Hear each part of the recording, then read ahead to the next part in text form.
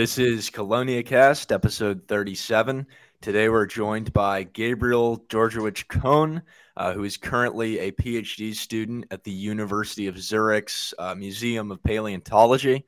We're really excited to talk to Gabriel today. He's done a lot of really interesting work, and we're going to focus a lot on one of his recent papers on sort of communication and evolution of communication in turtles. Some really interesting, groundbreaking stuff. So thanks for coming on, Gabriel, and we're excited to talk to you. Thank you for inviting me. Exciting to be here. Yeah. All right. Well, I guess we like to start it off with one question that's kind of all the same, but it's interesting to hear everyone's different response. But what first got you interested in turtles and tortoises, and how'd you get into that path? Oh, how not to get into that path, right? Like they're so cool. Right. No, yeah. I mean, I guess I've been always obsessed about animals since I was a very small child, and I was always very interested, especially in fish and reptiles, amphibians.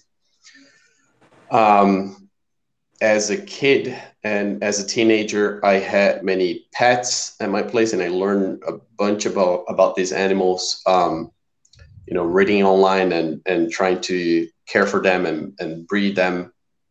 And I decided to study biology in my bachelor's. During the bachelor's, I did some volunteer work. I did some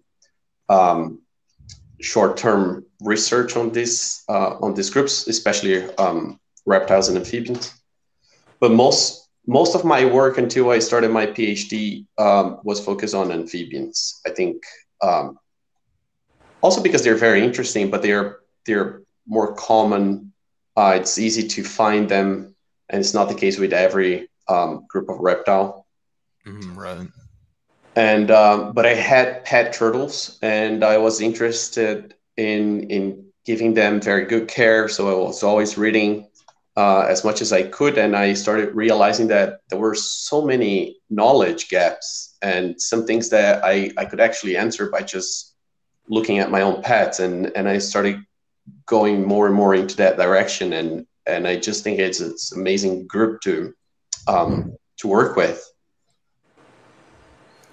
That's it's interesting that sort of from the you had him early on, and that love for him was developed kind of early.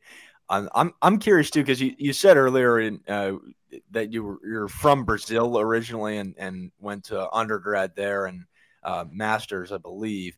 But what brought you to the University of Zurich? That's kind of a big jump, right? Yeah. Well, I guess maybe at least in the American perspective, this might be a bit strange because such a big country with many universities, and of course, Brazil is also a large country with many universities, but sometimes funding is an issue.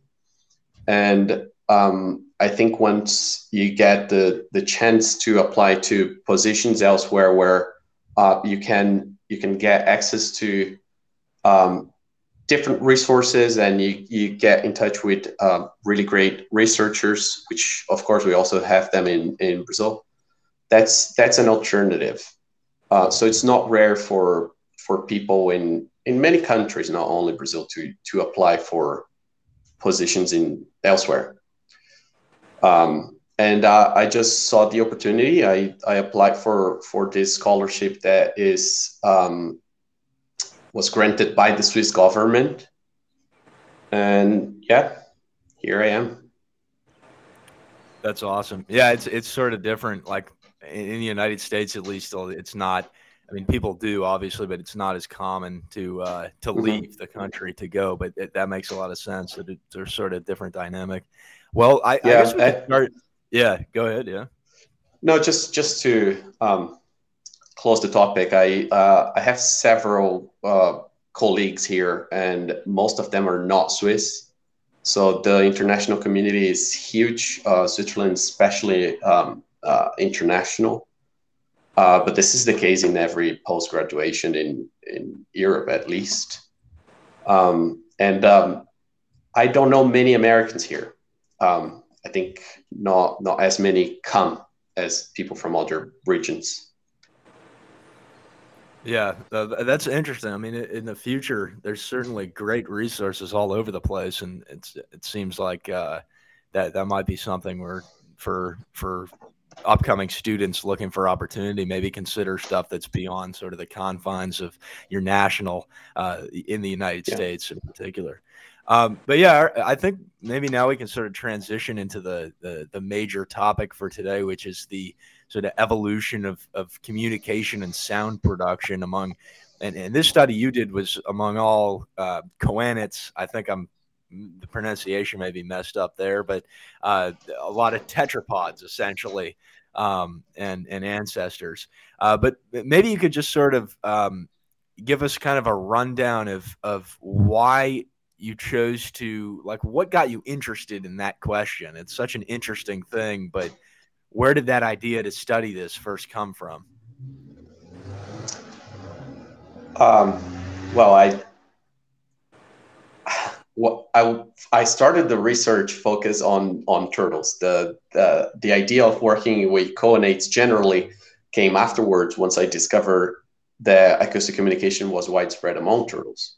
So first of all, I went to different institutions like zoos and private collectors and yeah, other institutions in different countries, and I recorded as many turtle species as I could.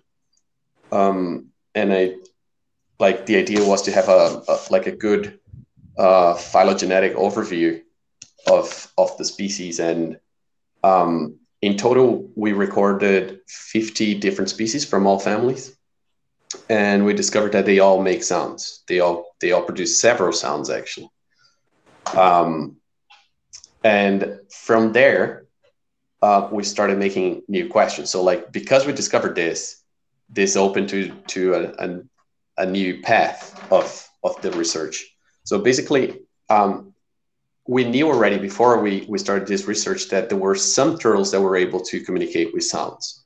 So actually this paper we published is co-authored by Camila Ferrara, who's a Brazilian researcher in the Amazon. And she was the one publishing most of the papers showing that several different turtle species produce sounds. But the knowledge we had about this was sparse, and like we just knew from something between 5 and 10 species that were able to communicate with sounds.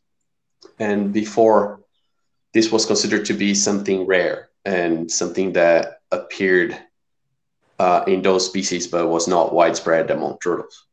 And once we discovered that it's actually not the case, that every turtle, all the species we recorded produce sounds. We never found one that didn't. We started questioning that these other lineages of animals, they are commonly also considered to be mute. So we just thought maybe we should go there and record them as well and check. And that's why we included some other animals in the paper, like the tuatara, the Sicilian, and the lungfish. And they also all produce sounds. And we focus the paper on choanates because this is tetrapods plus lungfish, right? And we recorded the lungfish because this is the sister taxa to tetrapods. And they also have lungs. They can also breathe air. So our hypothesis is that the mechanisms of sound production are like they diverged during the evolutionary history of the lineages, but they come from the same evolutionary origin. And then we did not include ray-finned fishes because we know that they produce sounds in many different ways. So maybe this is not the same in an evolutionary perspective. And that's why it's focused on choanates and not, for example, vertebrates, although they do produce sounds as well. Right. That there's a lot to unpack there, and it's a real great overview to it. But so I guess the first thing, because you'd mentioned, so your conclusion is that at sort of the coanate basal ancestor and the common ancestor, that whole group, that sound production was likely something that existed and that it radiated out and it changed and diversified, but it was always sort of something that existed. But prior to this analysis, I mean, correct me if I'm wrong, no one had shown that before, and typically the answer to the question was the opposite, that it was something that was convergent and it evolved multiple times. Like, is that right? And what were some of the lines of reasoning behind that conclusion as opposed to what you found? Yeah, actually, there was only one paper that was published on like trying to answer exactly that question.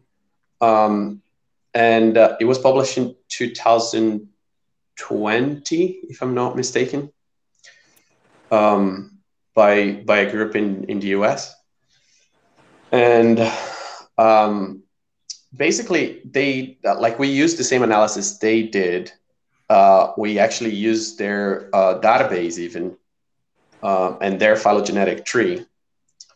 But the difference between their work and ours is that we had new evidence about these lineages that were not known to make sound. So what happened in their research, in their paper, is that they were not on purpose. It's not to put their work down. This is definitely not the fact. The case. I think it was great research. It's just that they didn't have this information, so they were considering these animals to be non-vocal based on lack of information, not evidence of absence.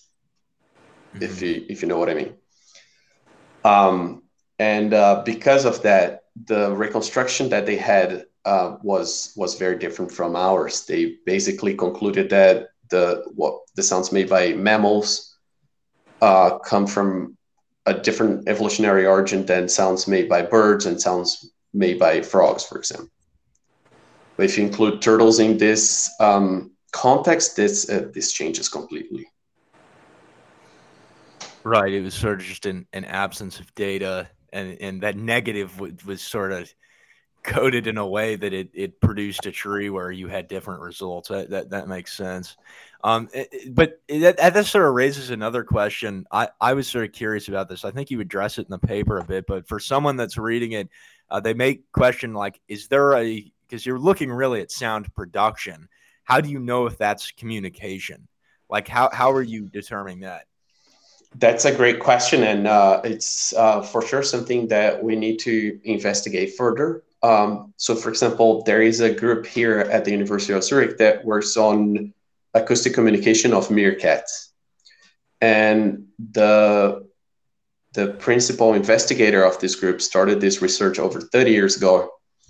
And she has been studying these animals since then with a very large group of PhD students and postdocs and so on. They even have a colony of meerkats here in Zurich. And they still find new sounds. They still find new meanings to the sounds that they make. So like they have so much work on this, and there's still things to discover. And what I did in my research was to record over 50 different species that have never been recorded and show that they have a bunch of different sounds. But I wasn't able to explain the meaning of each sound that each species produce. And this definitely needs to be investigated further. But we had an approach to try to infer the intentionality or the meaning associated to those sounds that they produce. So basically what we did was to record first only females, then only males, then couples together, then only juveniles, then juveniles with females, and so on and on. And try to see if there was any type of correlation between the sounds that they were making and the behavior they were displaying. So we had underwater cameras together with the hydrophone and so on. And some of the sounds that they produced were clearly associated to, for example, courtship behavior. So we can tell only males produce that sound. Like we never found this sound when we were recording only females or only juveniles and so on. Also, for example, there are some sounds that increase in number and frequency when you put animals together. So if you record them in isolation, they sometimes produce sounds, but just every once in a while together, they just don't stop, because this has a social meaning. So those were several different kinds of indications that those sounds had a reason. They have communicative meaning. It's not just a background or like a byproduct of other behaviors. Right. And I think also one other thing that I think is quite relevant, and this is not something we specify in the paper because also space is limited and so on, is that there are some species recorded that produce over 30 different types of sounds, which is insane. Like, we don't know any species of turtle, or like there are no descriptions of turtles with acoustic repertoires that big. And actually, if you read about birds and mammals, many species don't produce that many sounds. So it's actually not very. That's really impressive, because one of the insects that is so well known for communicating with stridulation is the best beetle, right? And those only produce 17 sounds. 30 is a lot. Yeah, no, it's a lot. And I think it's just not parsimonious to think that if they're producing 30 different types of sounds in different contexts, that this is just, randomly produced as any other behavior. It's just doesn't make sense. Which species were you finding that, talking about the turtles in particular as a whole, sort of that's real interesting. And you had a lot of experience with the, I guess before we get into talking individual turtles and how they differed, maybe it'd be good to just where were these turtles that you were measuring? Mm-hmm. So all this research, or most of this research, was made in captivity, because we had no reference of the kinds of sounds we were looking for. So if you go to the wild and you just randomly record them there, you're probably going to get sounds from other species that you also don't know are producing sounds. So we had to isolate these animals to do this research. And to do that, we went to several different institutions in 5 different countries, if I'm not mistaken. So I've been to places in Switzerland, in Austria, Germany, England, and Brazil. But also some of the species were recorded by some of my co-authors. So there are species from Belize, Australia. Yeah, I don't remember if there are other countries now. But it's a large group. I mean, this was a collective effort for sure. Yeah. It was a huge effort. But many animals are in zoos here, so I could go sometimes to a place and stay just for 2 weeks and record a bunch of them in that time frame. But yeah, it's definitely a collective work. Right. That's really interesting. A lot of effort went into this for sure. When it comes to using the hydrophone, what was that like, and different, like taking that around? I mean, was it straightforward, or were there kind of issues with trying to do that? Well, there are always issues, right? So many things you don't expect. And there's always a case where the hydrophone breaks, and then you have to find what broke and fix it. And sometimes you don't have the type of equipment that you need to fix it. The cameras break, and then the cameras fall, and then you cannot see anything in the camera because the water is so dirty. There is a lot of background noise because it's like, I don't know, you get to a place and you don't know what you're going to get. You just email people, you say, I know you have this collection of turtles, I need to record this and this and that species. And you get there, and then suddenly the enclosures are in the middle of the bird enclosure. So there are many parrots, and other birds making a lot of sounds, and it's like it's hell. And then you have to negotiate. Can we move these turtles to another room? Can we do this? Can we do that? And then rules are different in different places. You have to be lucky to get people there willing to help. So yeah. And the hydrophone is actually not too big, so it's quite easy to bring it anywhere. It's like a tiny. I should have brought it here so I could show it to you. I don't have it with me. But it's like a small microphone that goes underwater. It has very long cable, so you have some flexibility with the distance you put your recorder from the pool, for example. The recorder I used is it's a professional music recorder, but you can buy it at any shop. So yeah, it's actually the equipment itself and the way of collecting data is quite simple. It's not like rocket science or anything. It's just that it's new. No one did it. It's sort of weird to think. I mean, it was such an interesting question and kind of an open question, but in the fact, but I mean, we know so little. I think collectively that it sort of makes sense, but at the same time, it's like it's crazy. 2022. That's like the first time that it's been done. I mean, it just goes to show how much we have to learn. Yeah. So that's when it comes to sort of the individual turtles that you were monitoring, I mean, this was something that's real interesting, and for folks of our audience that are more turtle savvy, and that's kind of the primary interest, I'm sure going to want to hear about the differences among species.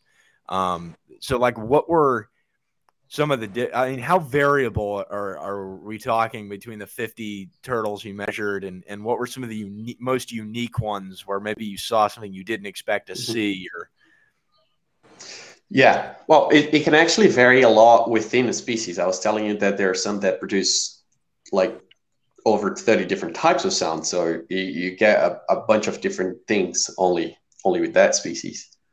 But there are some sounds that are quite similar in different lineages. They are not really that closely related.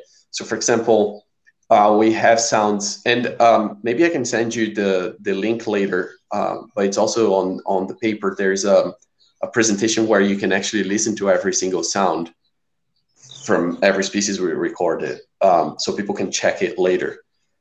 But there's, for example, sounds produced by the Hicatee, the Dermatemes from Belize. Those were hatchlings.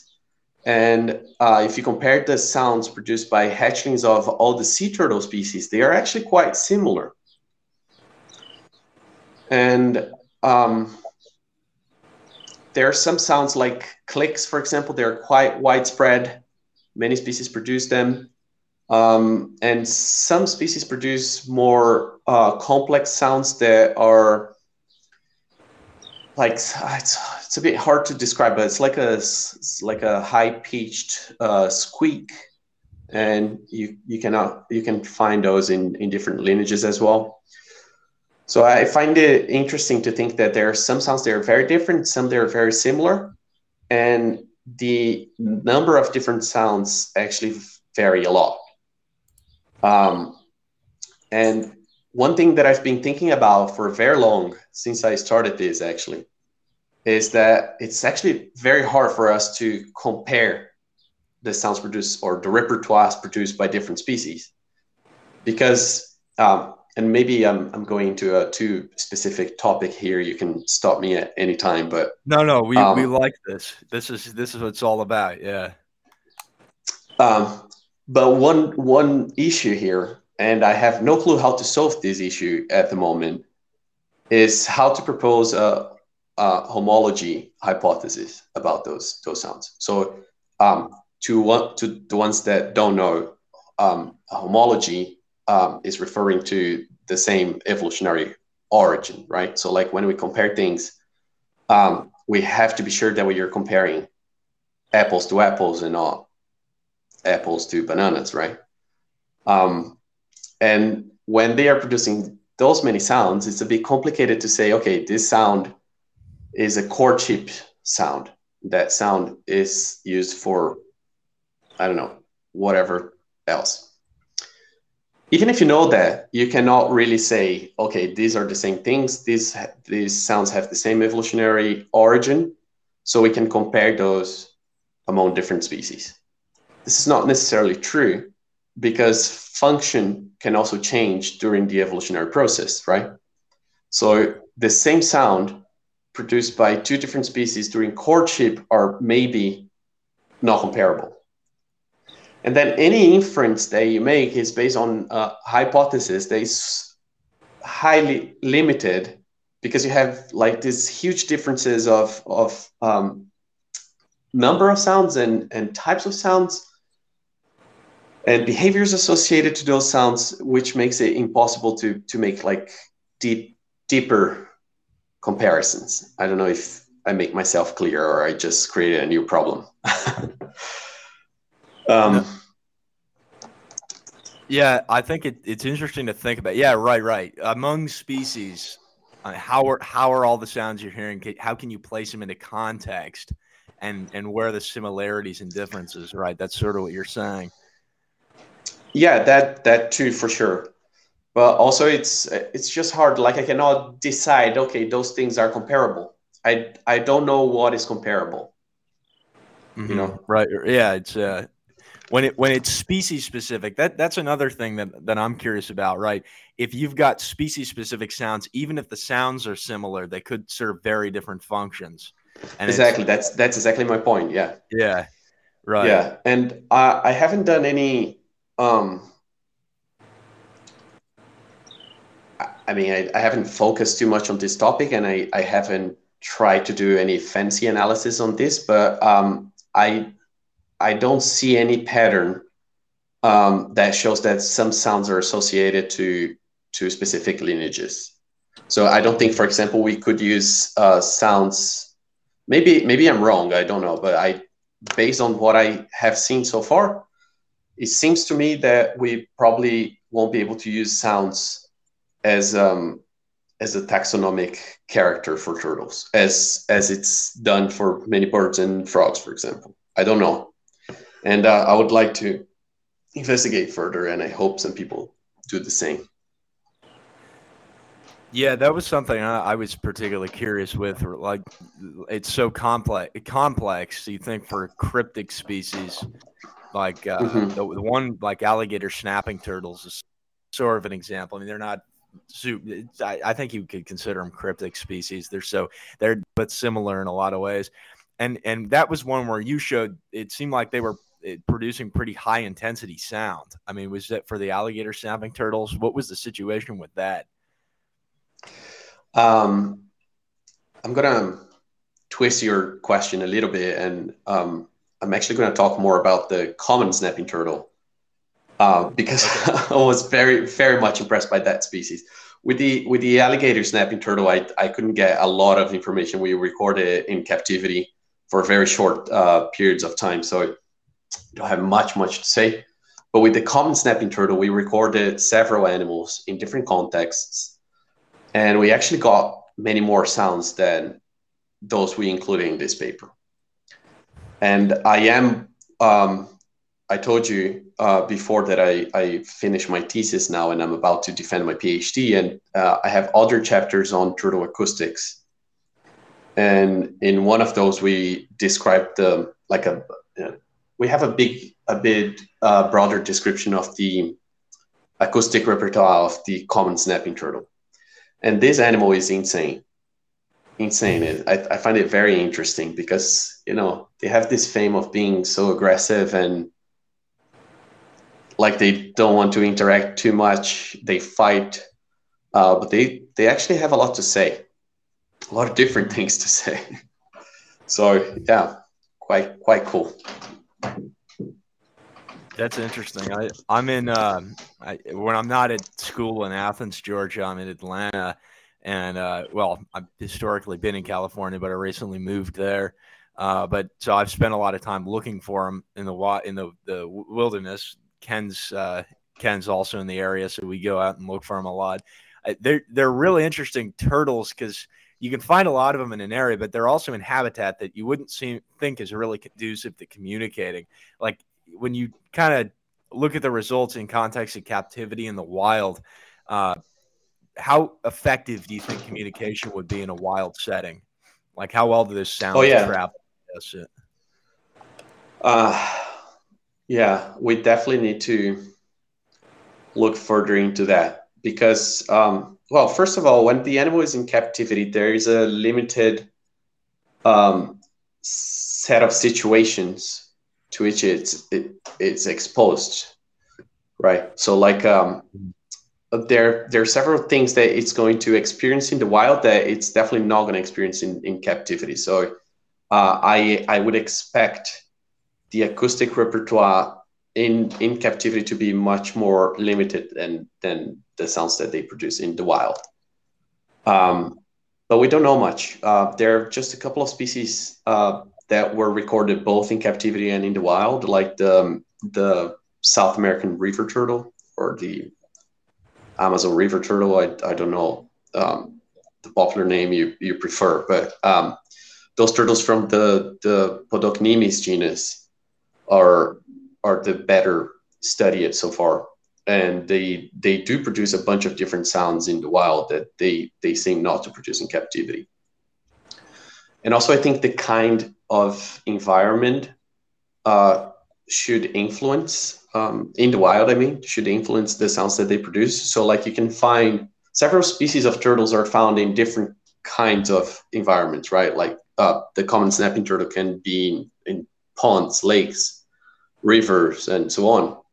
And I would expect them to slightly change. Like they should probably have some amount of flexibility in the way they produce sounds to be more adequate to the environment they're living. Mm-hmm. That's another good question. We can return back, I think, to the Podocnimis in a second. That would be interesting. But with the snap, like with turtles in general, we talked a lot about that they're producing sounds, but how are they actually doing this? They don't seem like they're really vocally oriented animals. Mm-hmm. Yeah, I wish I had an answer for your question. This is something I also investigated during my PhD. So far, there is one paper published on sound production in turtles, which was published in 2005, if I'm not mistaken, by a group of Italians who studied different species of testudo, the tortoises from Europe. And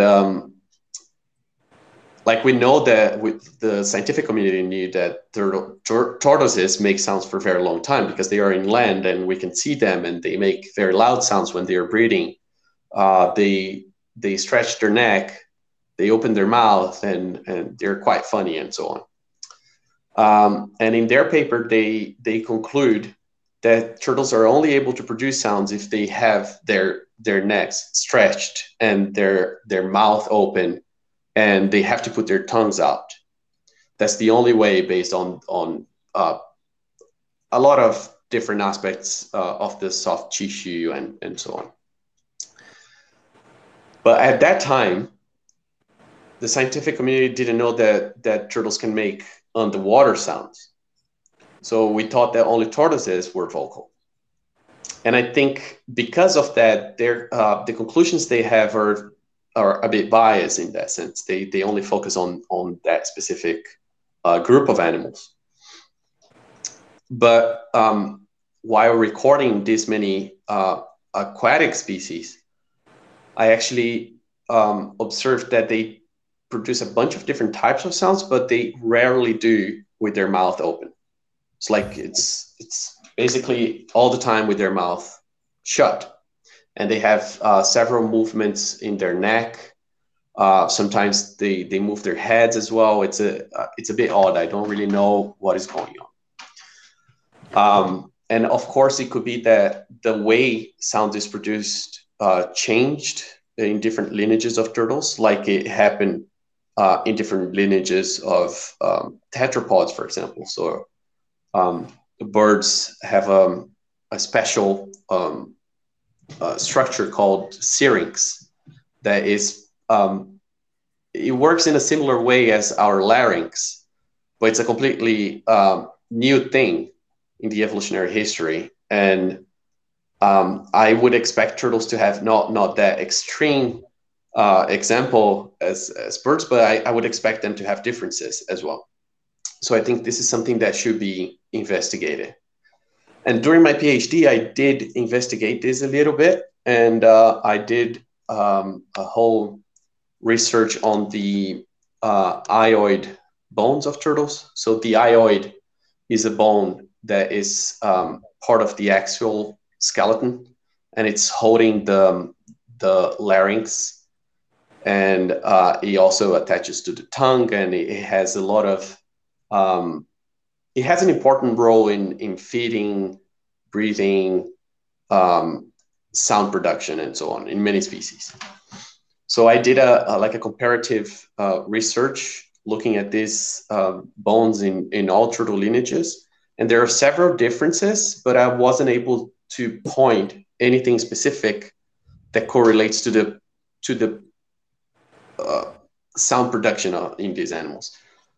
And I think I would only be able to make any inferences if I could look at soft tissue, or maybe do some I don't know, X-rays, like live X-rays, which is super complicated because they are underwater, and turtles don't produce sounds that often like birds do. So it would be very specific research. And of course, I didn't have the time and resources to do that in my PhD. So the answer, like I talked for an hour, but the answer is I don't know how they produce the sounds. That's I mean, it's interesting. It opens up a whole different world of like, how are they actually generating those vocalizations? It's really fascinating. Yeah, I mean, it's sort of fascinating how diverse this topic is, and like it's a whole area of untouched water or untouched potential here, and there's so much to ask about it. There was another one on the sound profiles in the paper that I found kind of interesting. The Pelliceles, it looked like they were producing kind of a varied like intensity, and it looked different than the others. I don't know if those were also kind of strange, or what you think was going on there. I thought those were, yeah, they were especially interesting because, not specifically because of the sound types. There were some other turtles that produced similar sounds, but and these didn't have like a huge repertoire. They were using more or less the same sounds all the time. But the impressive thing about them was that they would not stop vocalizing. So they, depending on the species, they produce sounds like 1 or 2 sounds every 5 to 10 hours. It's like you have to be very patient to get any sound. But once we put those together and we started recording them, they were like birds. They wouldn't stop, one sound after the other. So I thought that could be a good model for studying turtle vocalization in future research, although they are super rare and hard to find. But yeah, that's real interesting. So when you had them separate, they don't really communicate much, but it's only when you bring them together. So it's almost, yeah, it seems well, like which is, I think it's like another evidence that this is used for communication, right? Like they're not doing it alone. Mm-hmm. If it would be just a secondary, like a consequence of another behavior, then they would probably do it all the time, right? I would guess. Right. With yeah. Oh yeah.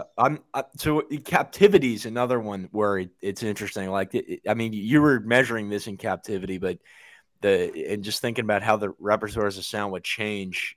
Do you think captivity changes those from what they would be in the wild? Maybe we don't have the answers for this, but I do not have the answer, but I would guess so, at least in some degree. But but I think it would be cool to use those sounds made in captivity to at least start some, for example, playback experiments in the wild. Yeah, and actually, you were asking me about those soft shells, and well, considering that you're in the U.S., I wasn't able to record the American soft shell, the spiny soft shell you call them, right? Yeah. So yeah, I didn't record them, and based on the species I did record, I think soft shells generally produce a bunch of sounds. They're quite chatty compared to other lineages. So if I could recommend you to do something in this line of work, would be to try to record the spiny soft shells, and maybe start in captivity and then go to the wild and check. They're quite common, aren't they? Like you can easily find them, I guess, in some regions at least. So what species of soft shell have you tested with? I recorded plenty of them. I recorded one species of every single genus except for Raphatus, which is like nearly impossible to find. Yeah, right. And the spiny soft shell. That's awesome. I have recordings of all the other ones. Not all species, but at least one in each genus. Yeah, I'd be really interested to see how chatty Ketra are. Yeah, no, they are. I'll tell you. That's awesome. Going back. I was telling you. Yeah, go ahead. Yeah. So just to finish that, I was telling you before that I have another chapter in my PhD that is also focused on turtle acoustics, where I describe the acoustic repertoire of snapping turtles, common snapping turtles in more detail. In this same paper, I also described the Chitra. Nice, awesome. So yeah, a lot of information about those as well. Yeah, the Apollon, the North American soft shells, that would make an interesting model system, because you could do it in captivity here, but then also like their ecology would make it, I think, fairly easy to go in situ and do it, because they kind of bury into sandbanks, and if you can find one, it's possible that you could go around it while it's buried and it wouldn't know you were there. But trying to find them in a social situation could be tough. And how clear is the water? In certain areas, it can be fairly clear, but it just depends what river system you're in. But they are in spring systems, but they're also in murky water. Yeah. Do you think? Yeah, because you could definitely try with. No, I think that would change as well, because maybe they could communicate visually in some context, but then if they're not able to see each other, then they would produce other sounds, or a bit more. I don't know. They would change how the sounds, like the pitch of the sounds, based on the water. But I was asking about how clear the water is, because then if you have clear water, you could just put cameras in there and try playback experiments. So you don't need them to be necessarily in a social setup all the time. You can just experiment on them. See if they react to specific sounds and so on.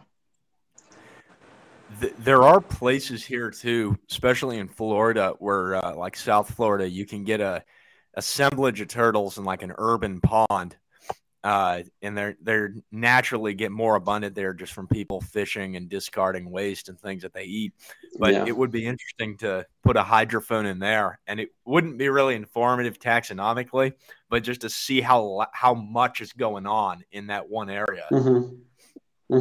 Yeah, that kind of thing.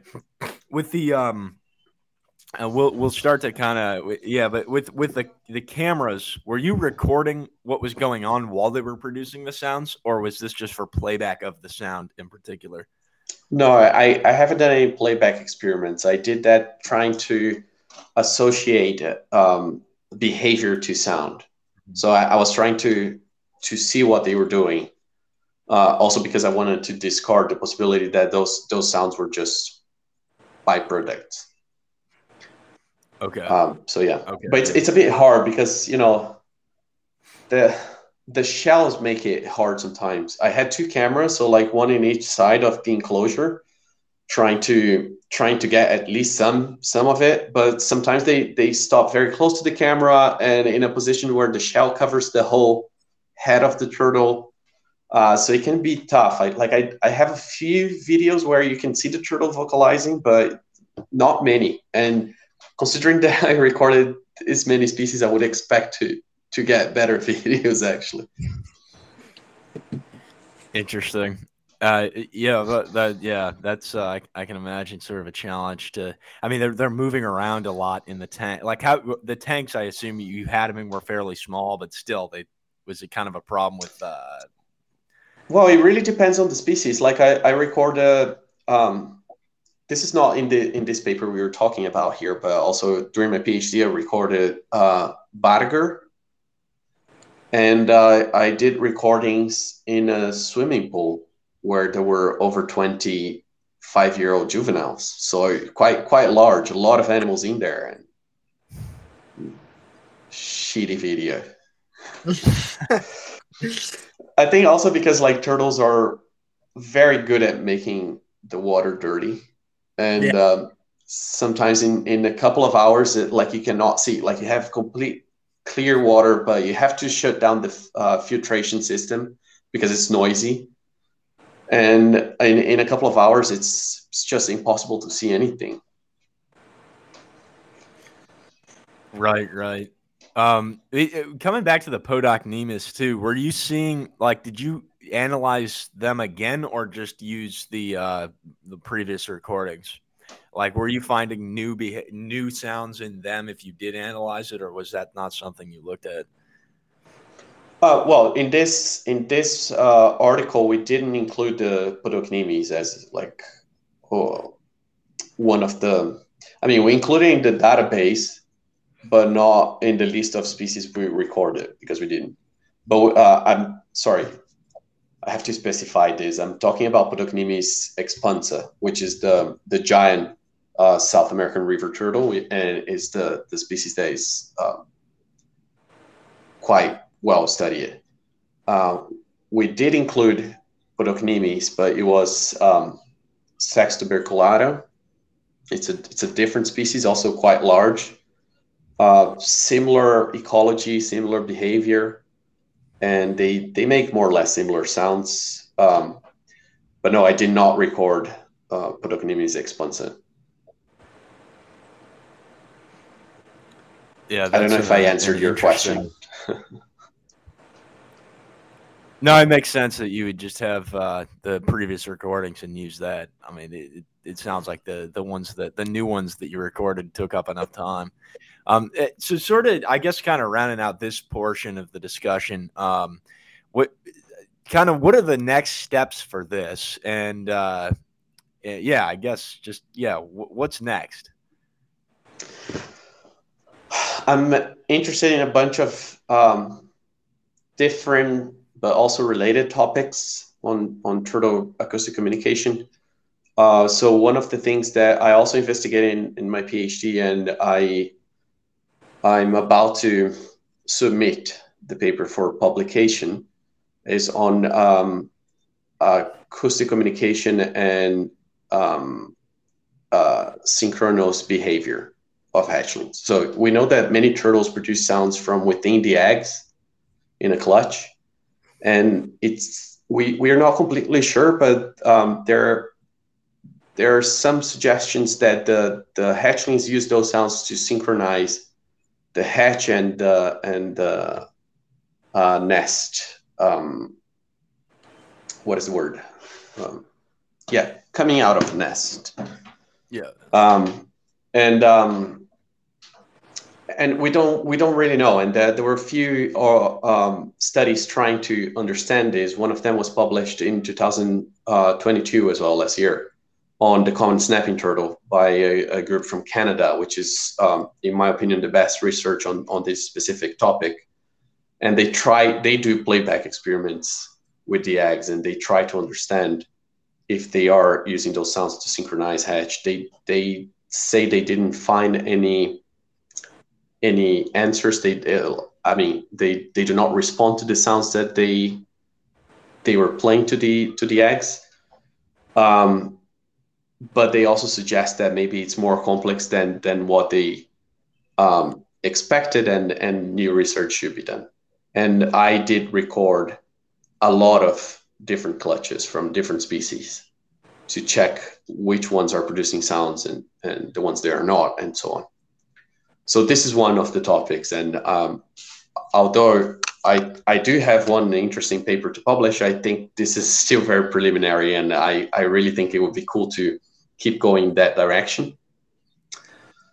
And another thing I'm interested in doing is to understand a bit more about how complex the acoustic repertoire of one species can be. So now I'm going to work together with Camila Ferrara, this person in Brazil. And we're going to focus my next research. I recently got news that I have being granted a postdoc position. So I'm going to do this research on the South American river turtle, Podocnemis expansa, in the Amazon with Camila, and we're going to basically study different populations and see if they are producing different sounds, if they have different languages, things like this. And there are many smaller projects inside that one, but I guess we can talk about this in a couple of years when it's published. Yeah, that's cool. And I can see, I mean, that's an interesting topic in itself. Like I think you've got some experience sort of in the genetic realm of work, and I could like something like that you could easily link to even figuring out kind of the GWAS kind of thing, and figuring out genes that are working on and how the evolution at the genetic level is producing different sounds. And like, I don't know if that's something you have planned, but that just comes to mind initially for me.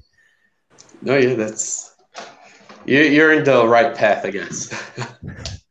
Right. Yeah. Well, so the last sort of thing in this area too would be we've sort of discussed how not wide open, but how novel this whole area is. And it's not like it's almost sort of misleading to think that the only question that exists here is, are turtles producing sound and communication? But it's so much more of a complicated, I mean, there's so many different opportunities for research here that I think a lot of people, this could be a whole new sort of field. And I think that's kind of what it is.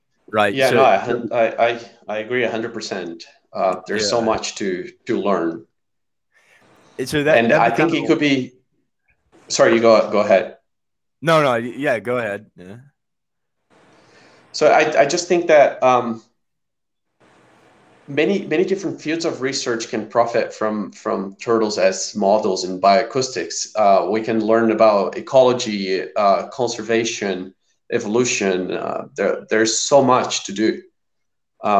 And nowadays, if you check on other groups of animals like birds and mammals, they are much better studied. We have developed as a scientific community a lot of different new techniques and technologies that can be used, and they are available already. And this is a new road for us, because we didn't know that turtles make sounds, or that many sounds at least. So now we can use all those things that are available and just discover a bunch more about these animals. And for example, there are so many turtles that are highly endangered. We cannot, like, every once in a while, someone says, "Oh, I found this species that has been missing for this many years.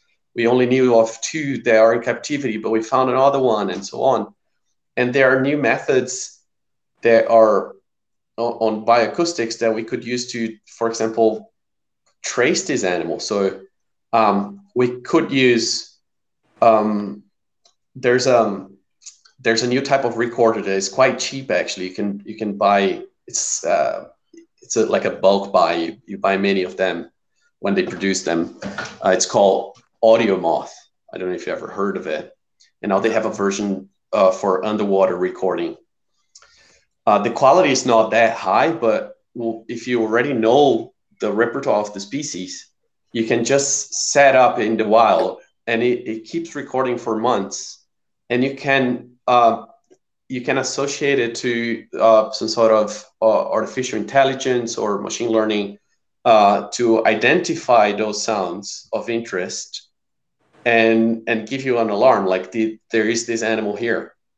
You know, we have positive confirmation of the presence of the animal. And then you can do that for endangered species. You can do that for common species. You can do that for example, when you said that you want to record that place where they feed the turtles, and there are many species there, you could use this to actually get to know what are the species that are there without having to catch them or anything. But of course, to do that, we need to compile a lot of information about their acoustic repertoire. We need a lot of sounds. So I think it's not only important that people do research on turtle bioacoustics, but also that they make the sounds that they record available to the scientific community. Otherwise, like, we are not going to improve our knowledge that quickly. So we should collaborate on this. It's almost like it could be useful to create some kind of like universal database for this, where people can easily upload their recordings. There are many available. It's just that no one records turtles, so you don't get that information. Right. That's the whole artificial intelligence sort of like that's something that's been interesting to me, is implementing that. I could see definitely helping with this. It's almost like it's like e-acoustics, like eDNA, but sort of a e-acoustics approach to things. Yeah, and it's also much cheaper, right? Like you don't need to have the whole equipment and sequence the DNA in the water and so on. It's easier. Yeah, right. Well, and sort of one follow-up to that would be, for someone that's interested in this, like, what do you think are some fruitful areas or research questions that need to get tackled in this area? Well, at this stage, I think we just need to know the sounds that they make at first. Like we have to record them as much as we can. So I think would be, especially if you're in the beginning of your academic career, or you're just interested in these animals and you don't have a goal to publish high impact all the time, because this is something annoying about academia as well. I would suggest people to just try to describe a repertoire of one species. So like, get as many individuals as you can, put them in different situations, in different combinations, record them and describe the repertoire. Make this data set available. And we should do that for many species, and then we can start making new questions. But there are also other questions that I think would be more or less easy to answer with, I don't know, a couple of species. Like, for example, we could choose one lineage, like mud turtles or map turtles, and then record 5 different species, describe the repertoire of those 5 species, and then try to see if there is a way to tell them apart, and if there is some sort of character in the sound that is diagnostic, and if that is linked to the evolutionary tree of life of that lineage, for example. So then you can tell, oh, okay, this has an evolutionary trace or not. Then you can go to ecology. So you can do research like record, we were saying before, record the same species in different areas where it exists. So ponds, lakes, rivers, see if the vocal behavior changes in those places. Yeah, I guess a lot of things. Yeah, have you noticed? Sorry, Michael, what do you want to say? Yeah, go ahead, Ket. No, go. Have you noticed anything like with regards to like the vigor or health of the population and the degree and or frequency of their vocalizations? That's a good question. I actually don't know if I saw like an actual pattern there, but I was interested in that, and I would expect. I think it's like common sense to think that the bigger the number of animals, the bigger the number of vocalizations you're going to get. But there were several situations where I had a bunch of animals together and very, very few sounds. But when I have only two, then they are communicating all the time. And one pattern that, in this case, this is clear to me, is that they do communicate more if they are in touch for the first time. So like if you go, like I told you about the Batagur swimming pool, those animals were together since they were hatchlings. And I recorded the pool for many hours and they didn't produce many sounds. But once I put the adults together, the adults were like one male, one female, and they were in separate pools. They know each other, but they only meet every once in a while for breeding. When I put them together, they started immediately to produce several different sounds. And that happens in many species, like red-foot tortoises, for example. I have seen them meeting for the first time, and they make those movements with their heads like this, and they make some very funny sounds that sound a bit like a chicken, I guess. And they don't do that after they've been together for long. So yeah, I guess there's a lot of meaning to that. There's a social component. Yeah, I think it's really understated how social turtles can be. I mean, like, a lot of people really underestimate how they have. I was talking to Michael about this, like, right before we started recording, just about, like, how many, like, especially in map turtles and terrapins, there are just so many little quirky social interactions that they have with each other, and I don't know really how to phrase it. It was interesting what you were saying too about kind of the maternal, like you see a lot of them. Yeah. I've noticed so I live in Delaware, which is a state that has a really high density of northern diamondback terrapins. And I've noticed mainly here that they tend to have more of a matriarchal structure, whereas I'll go out and I will be, taking my pictures or just observing the terrapins. I'll notice that the females will often have several males following her around at once, and it's just all the time. So wherever I find a female, you're guaranteed to find 2 or 3 males following behind them. And it was the same with northern map turtles. When I went up to New Jersey last year, they tend to follow the northern map turtles around as well. Not to as great of an extent, but still. Yeah, those are very cool observations. I think this is what it's all about. Yeah, you have to try to find patterns and describe that to everyone. I don't know. Yeah. Do you guys have? Sorry, go ahead. Well, I was just saying this whole episode has kind of made me wonder what secret vocalizations might be taking place now between the diamondback terrapins and the little groups of them, and that may be something I would be interested in checking out with the audio moth that you've previously mentioned. You should definitely do that. No one ever recorded that species. Do you guys have any pet turtles? Yeah, I have a redfoot and a red-eared slider. So no, like you don't have like a small population in one tank or anything like that.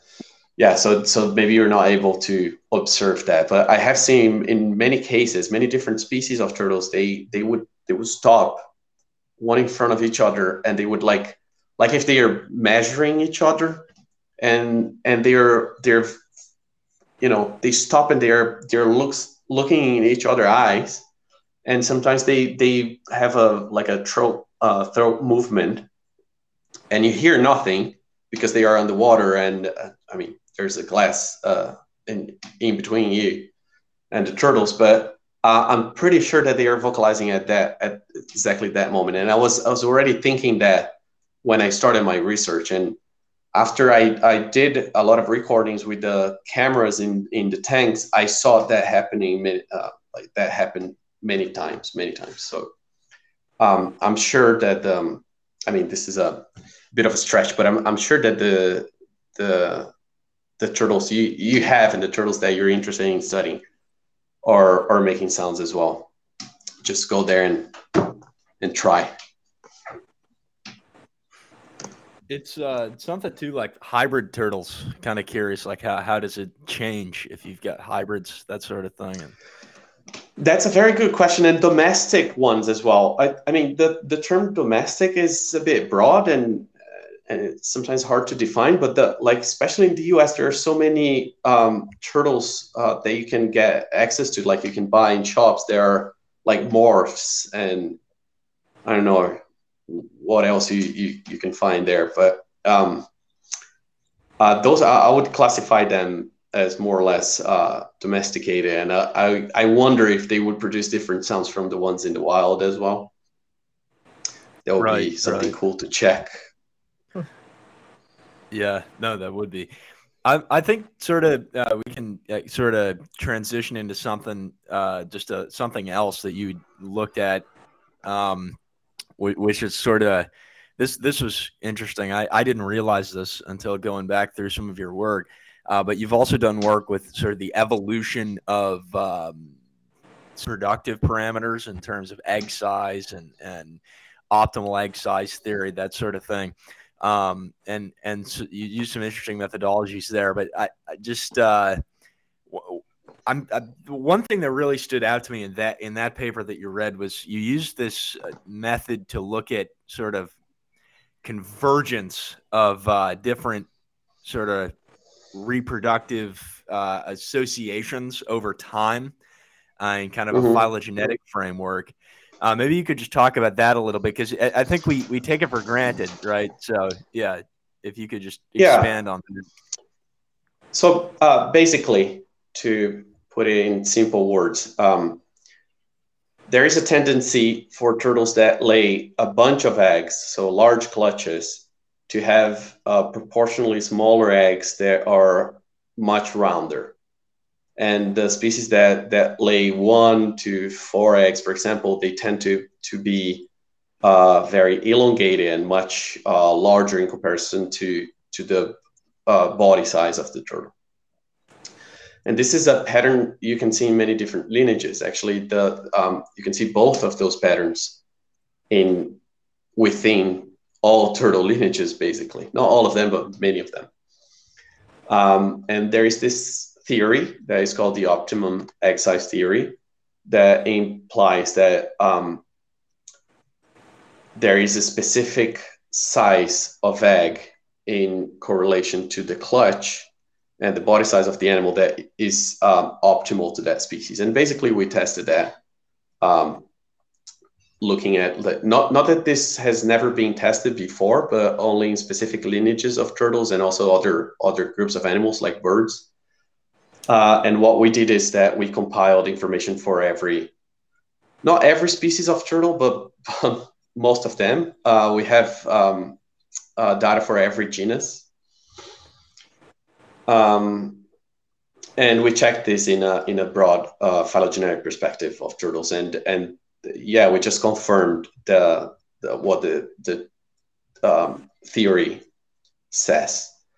And the methods that we use in this paper are, I mean, you have to try to have a statistical approach sometimes and try to explain things in number. I think many of the journals like that as well.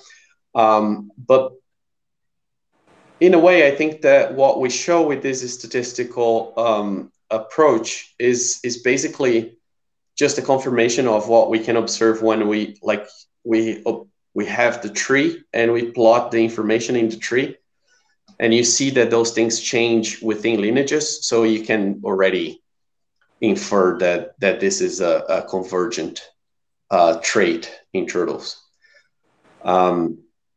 And different lineages will go to different directions, but it's really random. I think there's no a pattern of of like what made the different groups of turtles go to different directions in the reproductive, let's say, framework. Yeah, but there are some characteristics in the places where they live, for example. So like tropical turtles tend to produce more eggs, things like this. We try to explain those patterns with a bit of turtle ecology, but it's a lot of inferences, I guess. But the cool thing about this paper is that we can actually show how these characteristics are distributed among all turtles. Right. And with the convergence and that, like the analysis you did where you looked at how different types, I think you split up into like 6 different groups. So Pleridyres and Cryptodyres each had 3 different kind of associations in terms of clutch size. And then you use some analytical methods to figure out over time how those things have converged. Do you think that can you use that to predict how contemporary distributions of those clutch size patterns will change with time? Or is that more something that you're just tracing it back through time, that you see that it's come to this point now and that it's changed in a certain way? Well, that's a good question, but I think in the end it's a philosophical question more than anything. I think different people would probably say different things to that question. My opinion is that this is a solid no. And my point of view is that like every evolutionary change that happened throughout the history of those lineages can be considered like a historical event. So basically, every single time that something happened, it happened because of specific contexts, and therefore they're not necessarily comparable. So although now that we have a broad view of things and like we have a lot of information in the long term for different lineages, we could run a statistical analysis in a broad sense and then try to infer future patterns.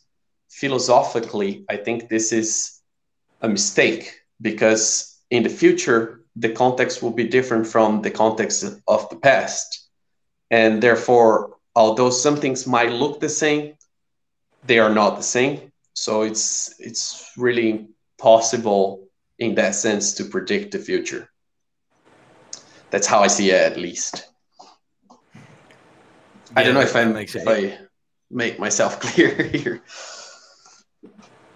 I mean, the sort of the driver of sort of how natural selection works and how those changes happen is the environment, and trying to predict what the environment's going to be like is hard. I think that sort of encapsulates the point. It's like we can't know. Is that sort of accurate? Yeah, that's more or less what I think. Yeah. Okay. A lot of people do this kind of research, though. A lot of people would disagree with me.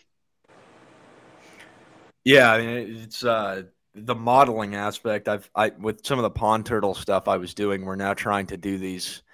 They're models based on the data that we collected, but it's there's some like level of predictive capacity. We're trying to like how are the I've looked at red-eared slider and western pond turtle interactions and basking dynamics, and we're trying to figure out, is there some way we can extrapolate out in like 50 years how the distributions are going to change? And it's just that sort of thing becomes challenging. It's so theoretical that it's almost like, how well does it really match reality?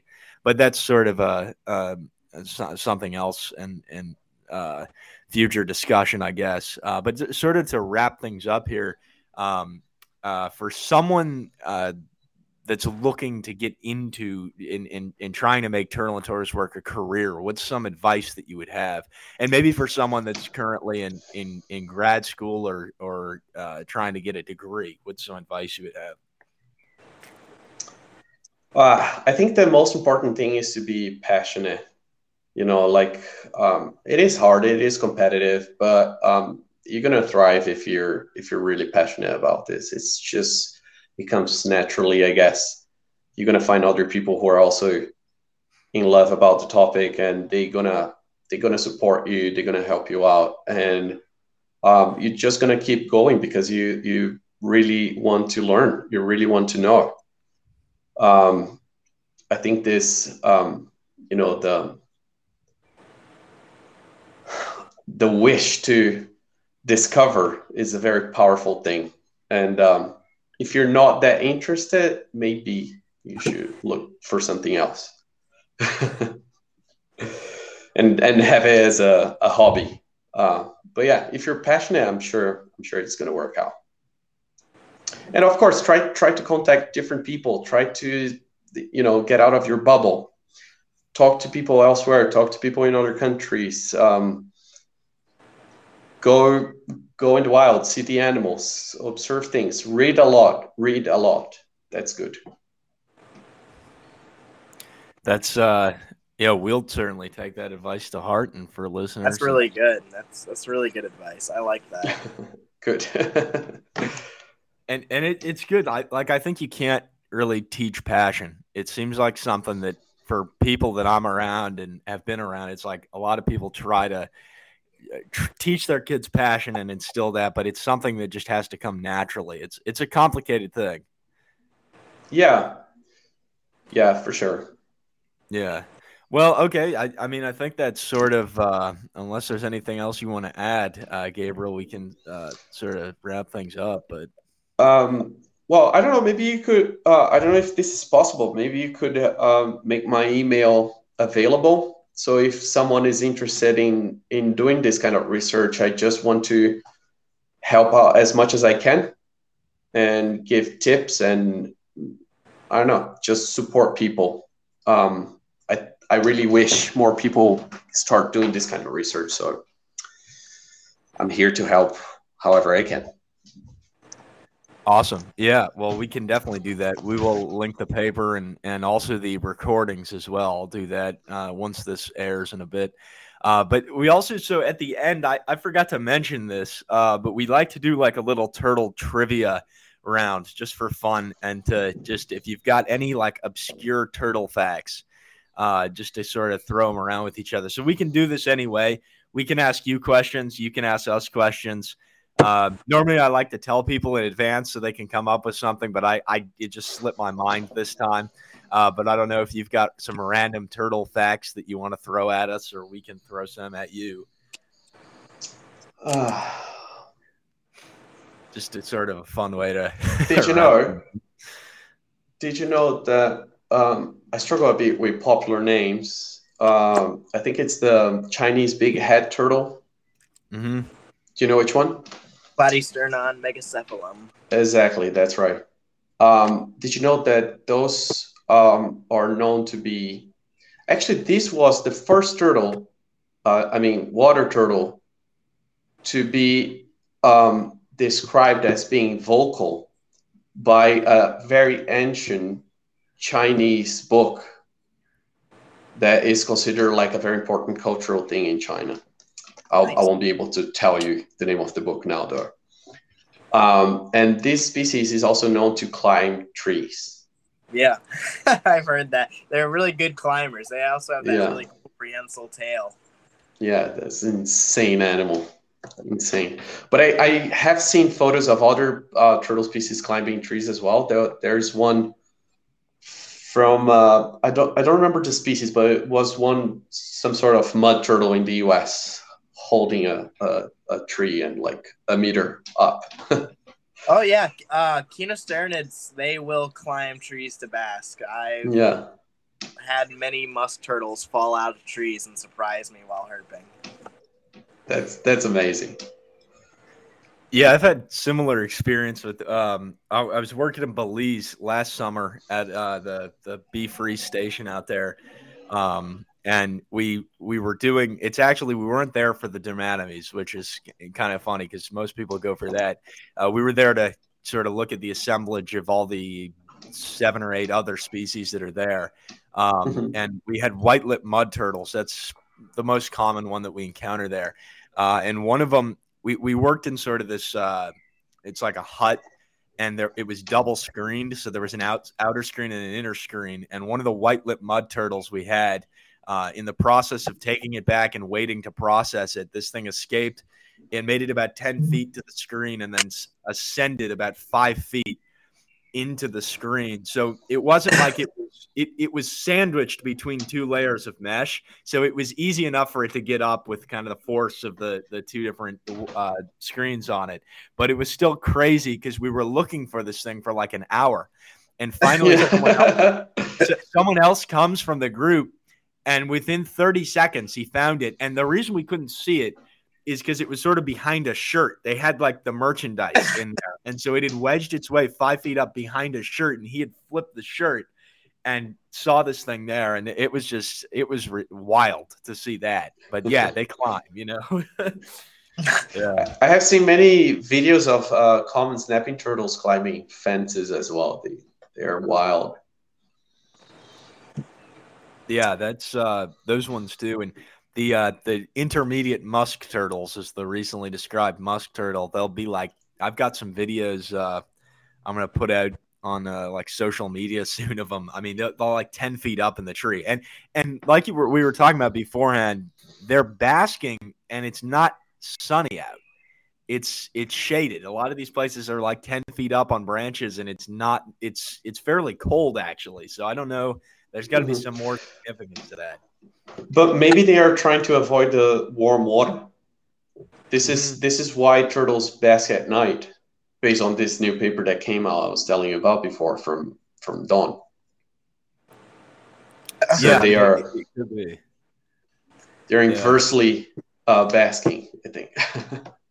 Right. It needs a different term. I saw a video this morning. I just pulled it up now on my phone just to make sure. And it appears to be a common snapping turtle climbing up a telephone pole, and it's like really up towards the top. That's insane. I know. I don't know how they end up doing that. They're really surprising climbers for how they're built. I have seen while doing my recordings, I have seen a common snapping turtle that was put in a like, you know, those like container boxes, like the black one that is very thick and like very strong plastic. Yeah. It was put inside of one of those, and it simply broke the plastic in half and came through the box. Wow. Out of it. It's insane. This is a powerful animal. Well, they have insanely powerful forearms. I mean, there was one time Jack and I were working with I think it was 19 inches in width, 18 inches in carapace length snapping turtle that we caught up in northern Delaware. And it had actually, in its attempts to snap at us, it had pierced the webbing of its own front forelimbs with its back claws. Super, super strong animals. Yeah. And I mean, just like the feeding videos I've seen, either natural predation with larger mammals like beavers, and Canada I've seen with snapping turtles. It's insane how strong they are to be able to subdue an animal like a beaver. Yeah. Yeah, I've seen some videos as well. It's cool animal. Mm-hmm. All right. Well, I think we can sort of wrap things up here, but Gabriel, thank you so much for coming on today and telling us more about your work. It's been awesome. And I have two questions before you go. Whoa. Okay. I have two questions. All right. Yeah. So, first, you mentioned the scientific utility of establishing like a public database of all these turtle sounds, right? I'm wondering if you think there's also a potential for abuse, because supposedly if they you can correct me if I'm thinking about this wrong, but if like a commercial trapper were to find, the audio file for a turtle that's saying like, let's smash, they could play that audio file in the water and then get all the turtles to come up with their traps or something like that. Yeah. Well, I guess you can use things in the bad way in every situation, right? Like, I don't know. But I don't know if that would work. Then you were inferring that they will respond to playback, which I don't know if it's the case. I don't know if it's the case. Yeah. But we should definitely try. Yeah. Before you go, is it possible for you to play like just a sound recording of a turtle sound? I cannot do that through my phone.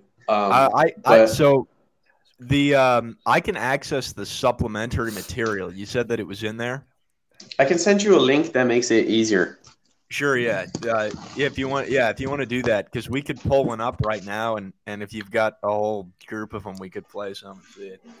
But yeah, just send that to me. We can get that up. But I just got to say, like, we have like the dynamic, the social dynamic's a bit weird because we're online. But Ken, he doesn't talk much, but he's always got these good questions. He's got to talk a little bit more over here. His thinking more. That's what it is. Yeah. No. That is really interesting. That whole aspect, like how could it be abused, right?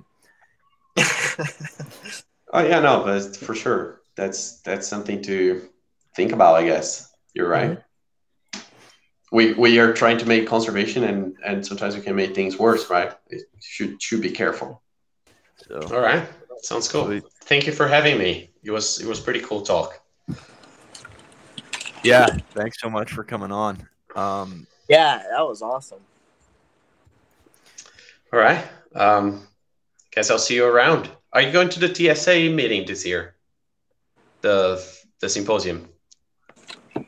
I will be there. Yeah. I don't know about the other guys. I'm still on the fence. All right. Okay. I'll make sure Ken comes. I'm pretty sure I can get. I'm actually not coming this year, but I plan on going next year. Okay. All right. Yeah. Well, we'll cross paths down the line for sure. Yeah. Yeah. It'll be fun to talk once you started that Podoc Nemus work and yeah. Cool. Yeah. Hopefully I have something to show. Okay. All right. Sweet. Thanks, cheers, Gabriel, guys. And this has been episode 37. See ya. We'll see you later.